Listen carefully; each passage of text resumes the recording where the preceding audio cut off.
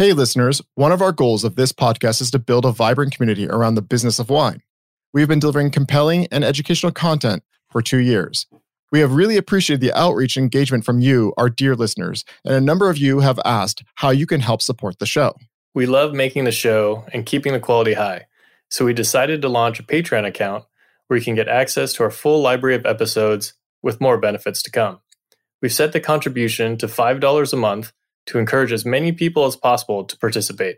Go to patreon.com/xchateau to sign up.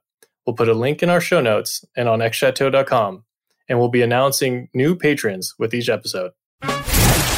Welcome to X Chateau. X Chateau, The podcast that navigates the business of wine with unique perspectives and insights with your hosts, Robert Vernick and Peter Young. Welcome to this episode of X Chateau. Today we're continuing our series on the future of wine retail, and today we're doing it from the grocery store perspective. Our guest is Curtis Mann, Master of Wine, and the Group Vice President for Alcohol at the Albertsons Companies, which includes Albertsons and Safeway. Curtis, welcome to the show. Thanks, Rob and Peter, for having me. I was wondering if you could give Peter and I a brief overview of your background and your journey in wine. Yeah, so I started kind of my wine career after getting my MBA from UC Davis, focusing on wine marketing and accounting. And then I worked a number of jobs in marketing. I was a marketing manager for Trinchero Family Estates. I had some great brands like Ménage à Trois and Folie à Deux. And then I took a position in retail, which was really interesting for a small retail, kind of on-premise, off-premise operation. And then from there, I went to go work for IRI in category management. So IRI is a big data company. I worked in their wine and spirits insights division. And then from that position, I went to the Raley's supermarket chain where I was for 8 years. Last year, after becoming a master of wine, I moved on into Albertsons, and that's where I am now. A lot of listeners may not appreciate the extent to which grocery wine sales are a huge part of the overall wine market. Can you give them a sense of how big grocery is relative to all wine retail? Yeah, so the data is not always completely clear because there are some retailers don't report out data. But if you think about what we call the multi-outlet wine market in the United States, if you think of the total wine market between $60 and $70 billion, multi-outlet's about $12 to $13 billion, depending on when you take the previous timeline in there. And it's probably even bigger, but without some of the reporting retailers. But it's a rather large section of the total overall industry in the United States. So the Albertsons Companies covers over 20 different grocery store brands, including Albertsons, Safeway, and Vons, totaling around 2,200 stores or over 2,200 stores, which has roughly $69 billion in total grocery sales. I'm curious, though, for Albertsons as a massive public company, can you give our listeners a sense of the total scale at which Albertsons impacts the wine market? How important is wine to the Albertsons Companies? So it is an important part of our business. Unfortunately, as a public company, I can't tell you exactly how important, but it is a key aspect of the business. It's a key aspect from sales, and it's also a key aspect from driving customer loyalty. Wine is one of those categories where people come to a retailer because of it. So it's important for us. We have 1,800 stores that carry wine. So we have wine in almost every one of our stores, with the exception of some rules and laws in certain states. And, in a lot of different stores, we have different sizes, so we'll have stores with upwards of 3,000 SKUs, stock keeping units, basically. And then some stores that maybe a little bit more value, we might have a lot smaller selection. So it's a big portion and an important part of the kind of what we call the fresh departments in the grocery store. So, us, deli, produce, meat, creating that, what we call like perimeter sale for the customer. And in terms of the brands, because you cover a range of brands here and you have a unique perspective, I'm curious, do all the brands think of wine in the same way? Like, for example, Albertsons versus Safeway versus Vons. Are they all targeting the same kind of like SKU plan in terms of like what they're going to try to sell to the consumers? Or are they all looking at slightly different segments? In general, our chain, we have, I believe it's 25 different banners, might be even more now. We generally trend premium. So a lot of our stores have a kind of a higher end wine selection than you would expect in your classic grocery store. And it's not always consistent according to banner. But we do have stores in very high demographic areas, and there we have to provide what you would experience in a wine shop. And then we do have some that are in more, moderate and value areas where we need to be consistent and available on the major brands that maybe customers are looking for. So it really varies more according to kind of demographics than even banner. If you go into some of our stores in Idaho, for example, we have some of the most prettiest stores in the whole country in Boise. And so that's the Albertsons banner in Southern California and Pavilions. We have some amazing selections down there too. So, it's not banner specific, but it's more demographics. Got it. Okay, so you're dialing it in per location. Since you mentioned you're targeting premium, you're using the Nielsen IRI price segments to define that. And maybe you could tell our listeners what premium means exactly. Yeah, I'm using it in the general term. We do use the IRI price segments to do analysis. Price segments are an important way of analyzing your set. Premium usually at this point is kind of that $9 plus if you use the price segments. That's the way we think of it. And a lot of our trend has been that direction, actually even further than $9 plus, to $12, $13. And so that's kind of what I mean when I say premium. What are some of the top selling brands across the Albertsons companies? Well, you have the classics. You have your Barefoot and your Kendall Jackson. And then, you have kind of up and coming brands like Butter Chardonnay and just butter in general. They're not just Chardonnay anymore. Josh. So you're having this like kind of a premiumization effect in some of and they're not small anymore, but big national brands. Those are doing quite well. We also have, a lot of imported brands doing quite well. New Zealand Sauvignon Blanc brands within that segment are doing extremely well. Of course, there's some shortages coming up, but those are a really big portion of our sales. They were. I think that the misnomer, or at least the wine category, is so diversified that even if those brands are big, they're still only a small percentage of the market. So in the end, they're very important to our business, but there's a reason we have 1,500, 3,000 SKUs in some stores. Got it. In terms of trends, obviously wine buying seems like it changes quite frequently in terms of habits. What are you seeing at your stores in terms of overall trends? Well, we're seeing this call to authenticity, which is, I think, part of the premiumization. You have these customer base that wants to know what's in their wine, wants to know where their wine's coming from. They're looking for appellated wines and sustainability, organic, things of that sort. So that's becoming a huge trend. Convenience obviously is big. And convenience, I think, started with the canned wine trend, then COVID threw a little bit of a wrench into that. And now what we're seeing is there's this, it's kind of across all of alcohol, but this big convenience push for, seltzers and ready to drinks. And so that does include the wine category, maybe not as much as beer and spirits, but it is an important part to that. And then when I talk about premiumization, that $10 to $20 space is really important, but even $30 to $50 to $100. There's certain places where we sell out of our temperature control case more Bordeaux than anybody else. High-end Bordeaux, right? Or high-end Napa Cab. So there's a tremendous demand for that too. You can see those luxury segments just keep going. I think especially the biggest trend that we saw during COVID was this return to cooking and people thinking, well, geez, I've got to drink some nice wine with all this great beef I'm buying. And so they're coming to us as the one-stop shop. So we've seen a lot of those trends, that premiumization trend kind of flow with the COVID situation. Yeah, it makes sense if you're seeing more interest in organics and sustainable, as well as appellation-based wines, that would be driving that kind of average price point up over time. In terms of restaurants opening up again, I'm curious on, have you seen a reversal of some of the COVID trends, or do you see them sustaining? If we created new habits for your consumers, or is this kind of regressing as we start to get back to the food and beverage scene?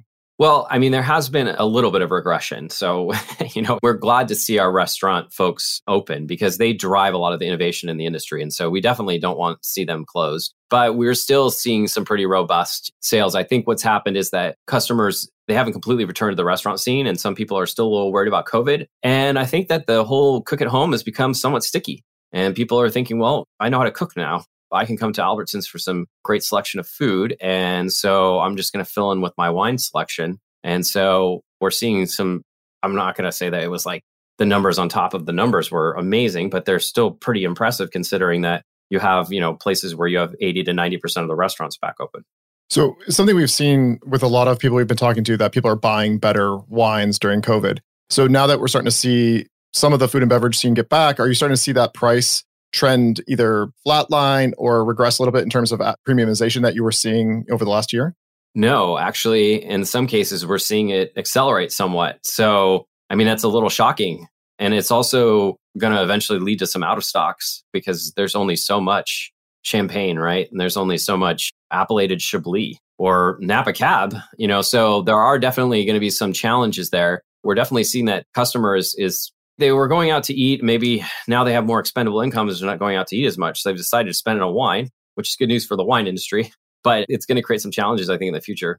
So what do the customers look like? I guess for the stores in general, but particularly if you have any information on the wine buyers, and how does that differ from people who buy wine at wine specialty stores or other places?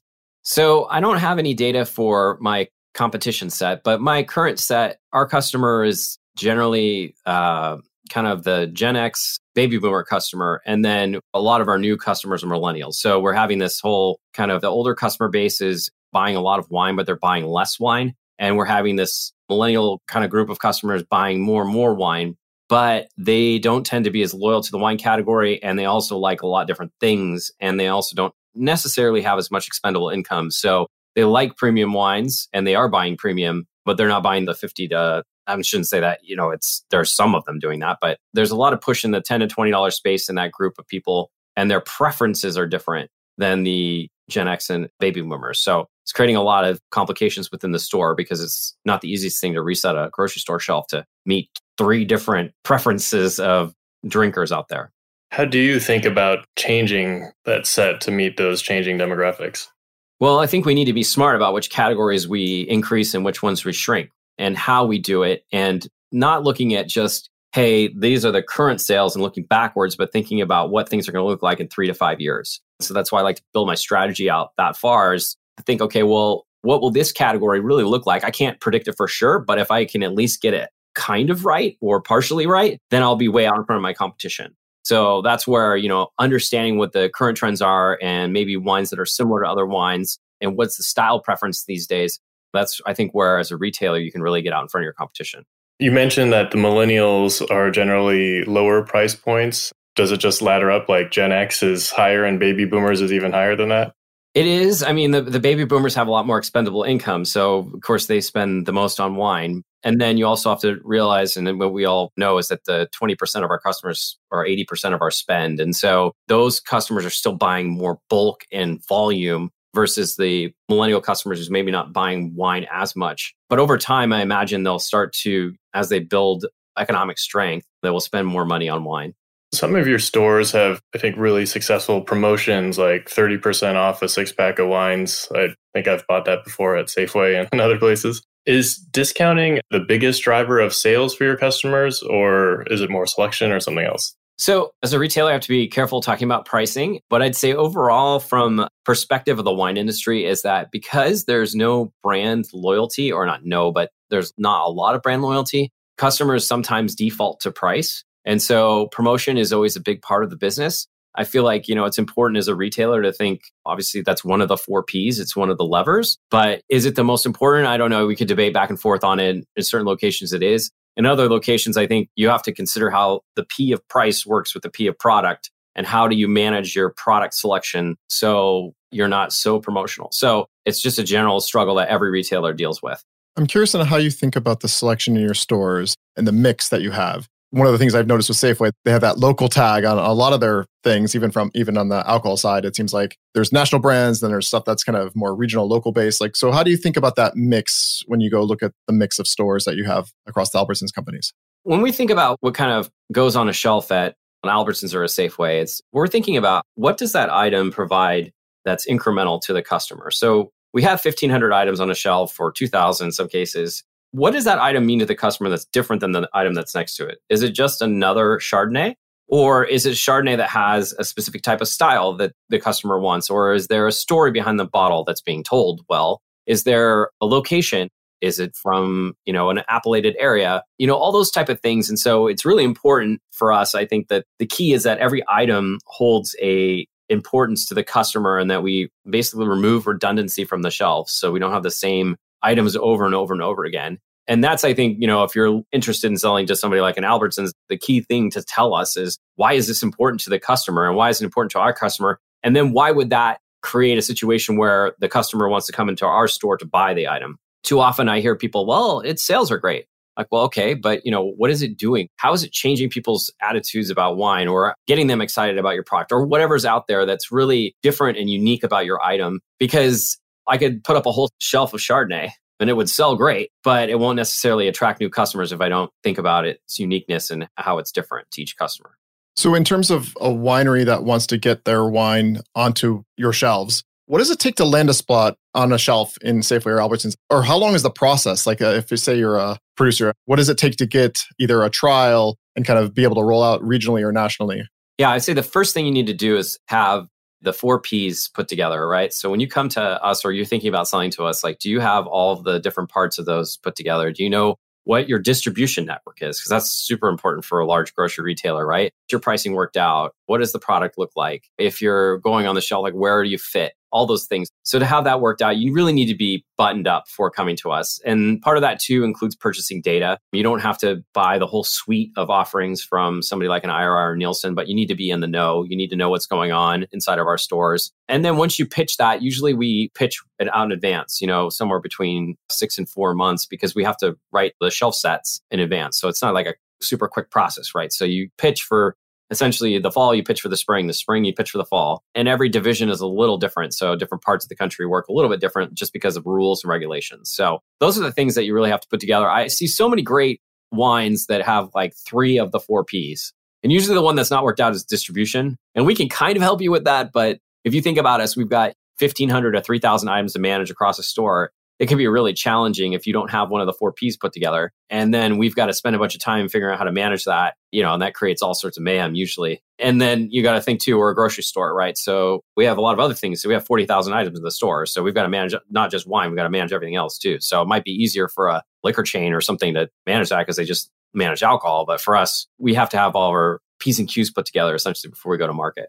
And how do you think about that in terms of on a more regional, local scale where maybe one of those smaller brands doesn't have that all buttoned up, but they make good wine and they're known locally? So how do you handle that or bring those into the mix on some of the local stores? Because you said you dialed it in by location. That's true. We do have, and one of the great things about us is that we're locally great, nationally strong is our kind of our tagline. And we give the divisions a lot of autonomy to think about what the local wine selection should look like. So I'm pretty darn confident that in our Portland stores, we have an amazing selection of Pinot Noir. You walk in there and like, oh, this is great, right? Like this Oregon Pinot, we know what we're doing. Washington, like our Hagen stores have a great selection of Washington Cab and, Southern California, right? Great selection of Paso Robles. So we're doing that at that level. And we will, if you have the other 3 Ps worked out and they're pretty amazing. And the one problem you're having is distribution, because we understand it. It's a challenging 3-tier market. We will make some exceptions to the rule. But in general, we still like you to have at least some of worked out. Right. So we're not just building something from scratch, because you've got a lot of paperwork you got to fill out. There's a lot of insurance and all those other things. It's not just turnkey. I'm curious, does that differ at all for a smaller high-end chain like Andronico's? Is that there's slightly different strategy there for selection? There are, like our flagship stores, a little bit different. That's when we say those 3,000 items, that we're talking about flagship stores like Andronico's or Pavilions or our Market Street stores and Albertsons. And so, yes, we do make even more exceptions in those stores. So we do find even higher end or more eclectic offerings. And I think the one requirement, the one thing that we have to do, well, the 2 things is that you have to have a license to sell wine, of course. And then the second thing is that it has to be a UPC code on it somehow. So other than that, we pretty much figure it out. But that's a very small subsection of our chain, really, those flagship stores. Right. In terms of the customers, in terms of what they value in terms of selection, like what do you think the average customer is looking for when it walks into a store and is looking for a selection? Like what is that kind of breakdown of they should see X number of things or? Yeah, so this is getting more and more complicated because I feel like our customer base is diverging. We have this whole group of customer base that's going for classic wine styles or maybe a touch sweeter. I call that classic now, I guess, these days. A touch sweeter, a little bit residual sugar. And then we have a whole new customer base that's like looking for extreme acid, and wines like Liquid Light have done quite well where like you have this real bright acidity and then lower alcohol. So it's hard to say these days. Really, I think what you want to do is when a guest walks into your store is that you want to provide the diversity and selection that gives them the confidence that you know what you're doing. And that if they walk to the Italy section, you have, especially in a high demographic store, you have a Dolcetto, you have a Barbera, you have a couple Barolos, so that they're not going, okay, well, wait, I really love Piedmont, but you're missing that selection. And that's key in California too. Like what different appellations of Napa do you have? Or that diversity of selection that cues the customer to tell them, hey, we know what we're doing, trust us. And then the additional kind of piece to that is then throwing the beverage steward on top of it and getting that beverage steward engaged with the customer and then providing the selections so the beverage steward can relay that information to our customers that, hey, look, this is why this wine is special. And so that's what we strive to do. And that kind of all builds back to what I was talking about, the incrementality, right? Is don't have a bunch of redundant products on the shelf. Think about why each wine is different and how it offers up something unique to the customer.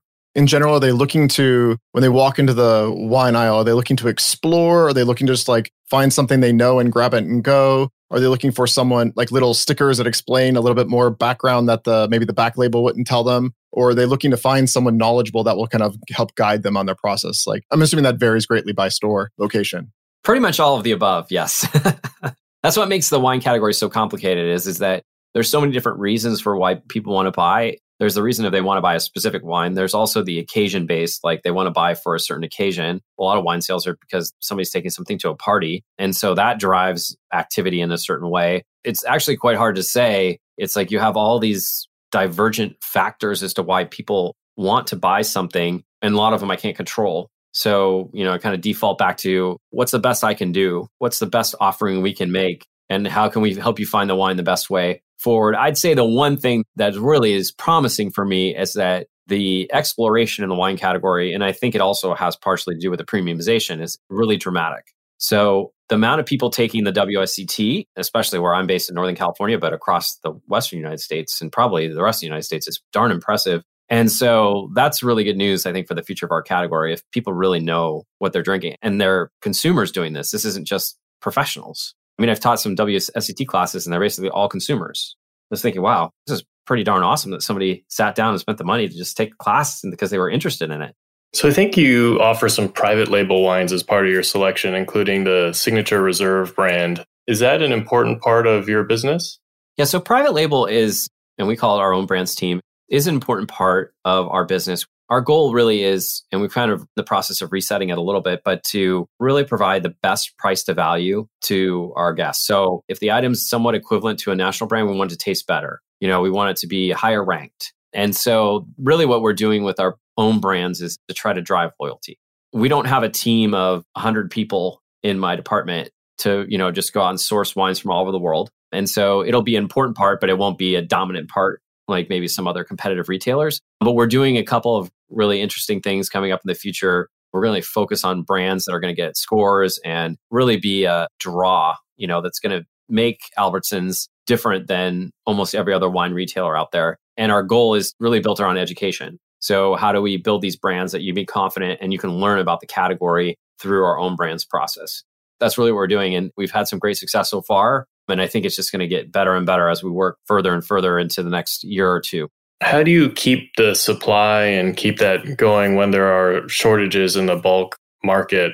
Because I assume that has a big impact on being able to deliver that high quality per value concept.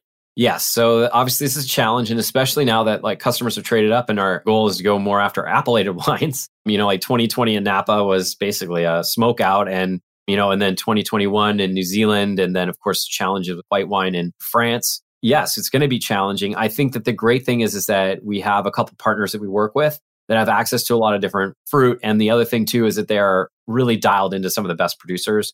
And so far, we found that as long as you have your connections worked out, we can still get some pretty good stuff. Maybe we might have to accept the fact that there might be cases where we run out of something that's super interesting.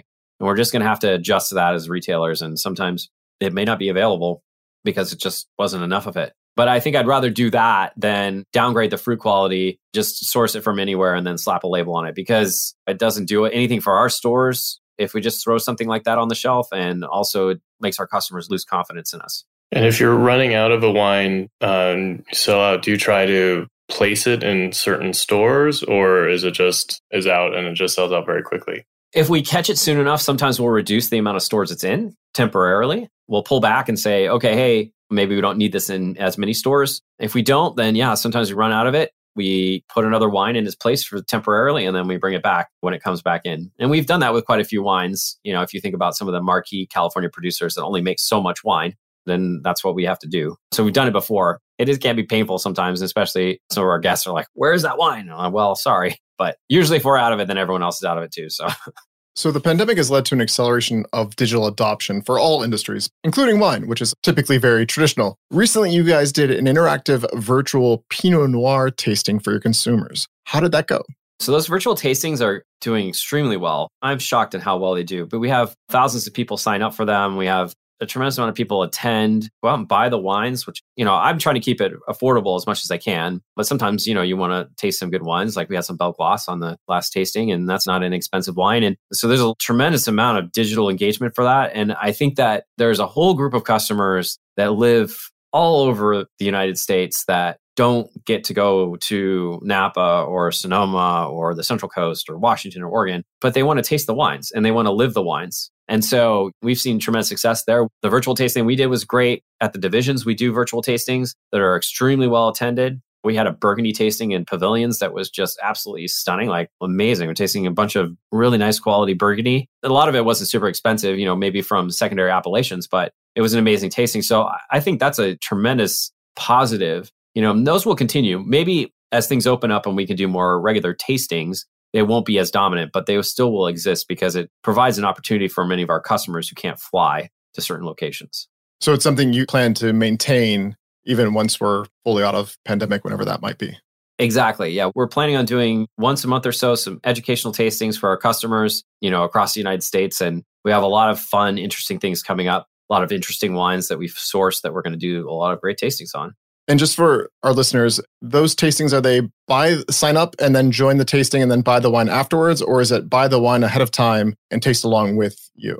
Generally, you buy the wine ahead of time and then you taste the wine along with us. However, we've actually had quite a number of folks that say, I couldn't make, 5:30 on a Thursday. And they just go out and buy the wines and then rewatch the YouTube video. So, I guess that's the best thing about it, right? Is it's not live and it's recorded. It is live, but then it's recorded. So then you get best of both worlds. So we've seen tremendous opportunities on both sides. You've run several of these now. Do you have takeaways or key points to how do you keep an engaged and interactive audience for an event like this?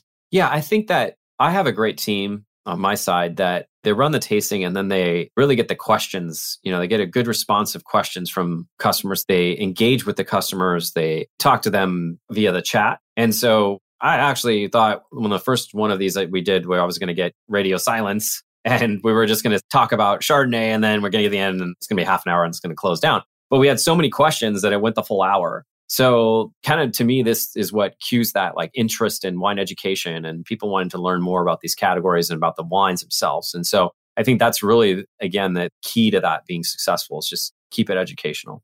So I am curious because I know the wine industry really pushes let's educate our consumers to kind of bring them up and understand the complexities. It's such a complex space. But I have to imagine with the demographics that you mentioned earlier that you almost need to speak to your different consumer bases in a different way. I'm curious on your thoughts. How do you communicate in a language that will be acceptable to each of those consumer bases? So this is the classic problem, right? Is that when you run like these virtual tastings or even tastings in store, and maybe this is what I learned all the way back to my days starting my career inside of a tasting room, before I was really even considering being really in the wine industry, is that you have to find the balance of explaining the concepts like malolactic fermentation in a way that's understandable, but not dumb it down so much that customers get bored. Okay, well, you're just skipping over important parts because they all want to know now, right? They want to tell their friends why this wine's different than another one. They may not understand all the complexity of how the bacteria actually changes the acid, but they need to know the basics to it and what it's similar to. So that's the biggest challenge for me. And I think we've tried to walk the line, of, okay, well, I will explain it up to a point. And then we'll move on. And then if there's a question, then we can get further detailed into it. And I don't know if I do a great job on that or not, but it's one of those things that I think is really important on a wine education side from a grocery retailers. You have to understand there's a lot of people coming into the category that need to learn about it. There's a lot of experts in the category already that want to learn more. So how do you find that kind of in between? And how do you guys see yourself using or leveraging technology to connect with your consumers in the future? Well, I think a big part of technology is that, everyone's on their phone. So how can we utilize your phone more, get you more wine education on your phone? When you're in our stores, ways that we can help you, technology for our beverage stewards so they can help get to the answers quicker so that then they can get to the guest. Okay, this is why, this is what this is. So that's obviously big. There's some big picture ideas coming down the pipe, which, obviously are probably confidential, but there's all sorts of fun stuff going on. We've partnered with Google. We have all sorts of other really innovative things that the e-com team's doing. And so I think there's a lot of potential, especially in the wine category with technology to reduce complexity. And so that's really what we're focusing on. So you mentioned e-com. We've seen a big shift as an industry for a lot more people buying wine online. How does that impact the grocery business and Albertsons? Luckily, Albertsons has always been in the space. We've been an early adopter. And so it's definitely affecting our business. But I think there's a tremendous amount of upside. And so we're working on a lot of different projects to expand our e-commerce structure. The alcohol industry is one of the most challenging, though, because of all the rules and regulations. So one of the things that there is definitely a lot of entrance into the category, but it's a little slower adoption than general merchandise because there's only so many states you can ship to. There's all sorts of rules and regulations in certain states that prevent you from warehousing. So it is a big portion of our future, but there are definitely some constraints that other categories within the store don't face. And are your customers, for where they're allowed to, doing more wine buying online? They are, yes. They do a lot of drive up and go, we call our DUG. And then they also do more delivery where legal. There's some challenges with delivery, but we're doing more and more of it. And we've been successful with that. And, things like Instacart have also been helpful at delivering alcohol. So it's becoming a bigger portion of the sales, but it's still not super large. And I think until we get some key kind of legal challenges out of the way, I don't expect it to be a huge portion of our sales. We've got some hurdles we've got to get through. So what do you think will be the keys to success in the grocery store channel for wine in the coming years? So I think in the future, a lot of this is about what we talked about, the core pieces of making sure that you're offering a selection to your customer base that is providing the selection and keeping them in your stores, keeping them excited about your store and how it relates to your seafood and meat selection and your produce selection and your deli selection. So I think that's one of the strategic advantages of grocery, right, is that we sell food and wine is a heavily purchased food object, essentially. It's a natural pairing. And so we need to continue to think of innovative ways to build that business. The e-com space, like you said, is big. And so we've got to figure out how to clear some hurdles. And I think that addressing some of the convenience factors and some of the things that are happening with people being a little bit more interested possibly in ready to drinks. How do we address that in the wine category? I'm responsible for all three. So beer, wine, and spirits. So to me, I suppose it doesn't necessarily matter. But if you were in the wine industry, you've got to think of a way, how do I create a product that's like ready to drink, a high noon or something that really is going to inspire customers to come to the wine category. And so I think those are things in the future that we've really got to pay attention to.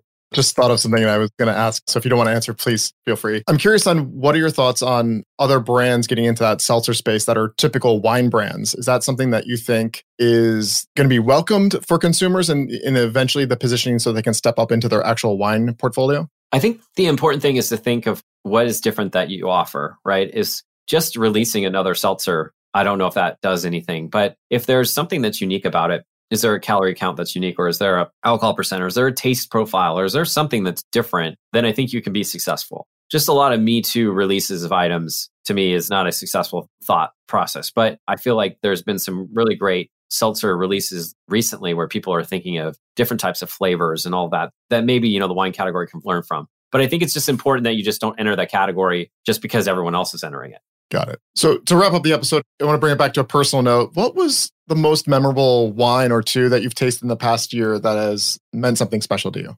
Oh boy.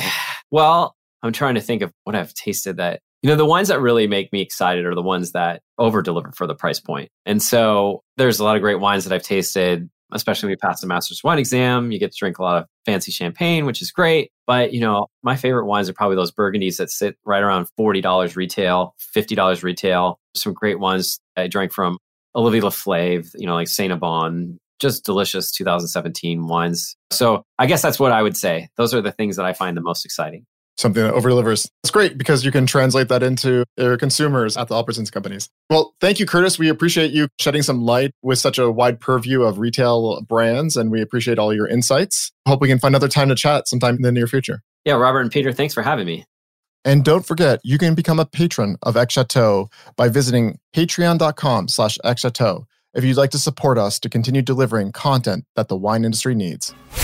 Thanks for joining us. If you loved this episode of xChateau, we'd love for you to subscribe, rate, and give a review on iTunes or wherever you get your podcast.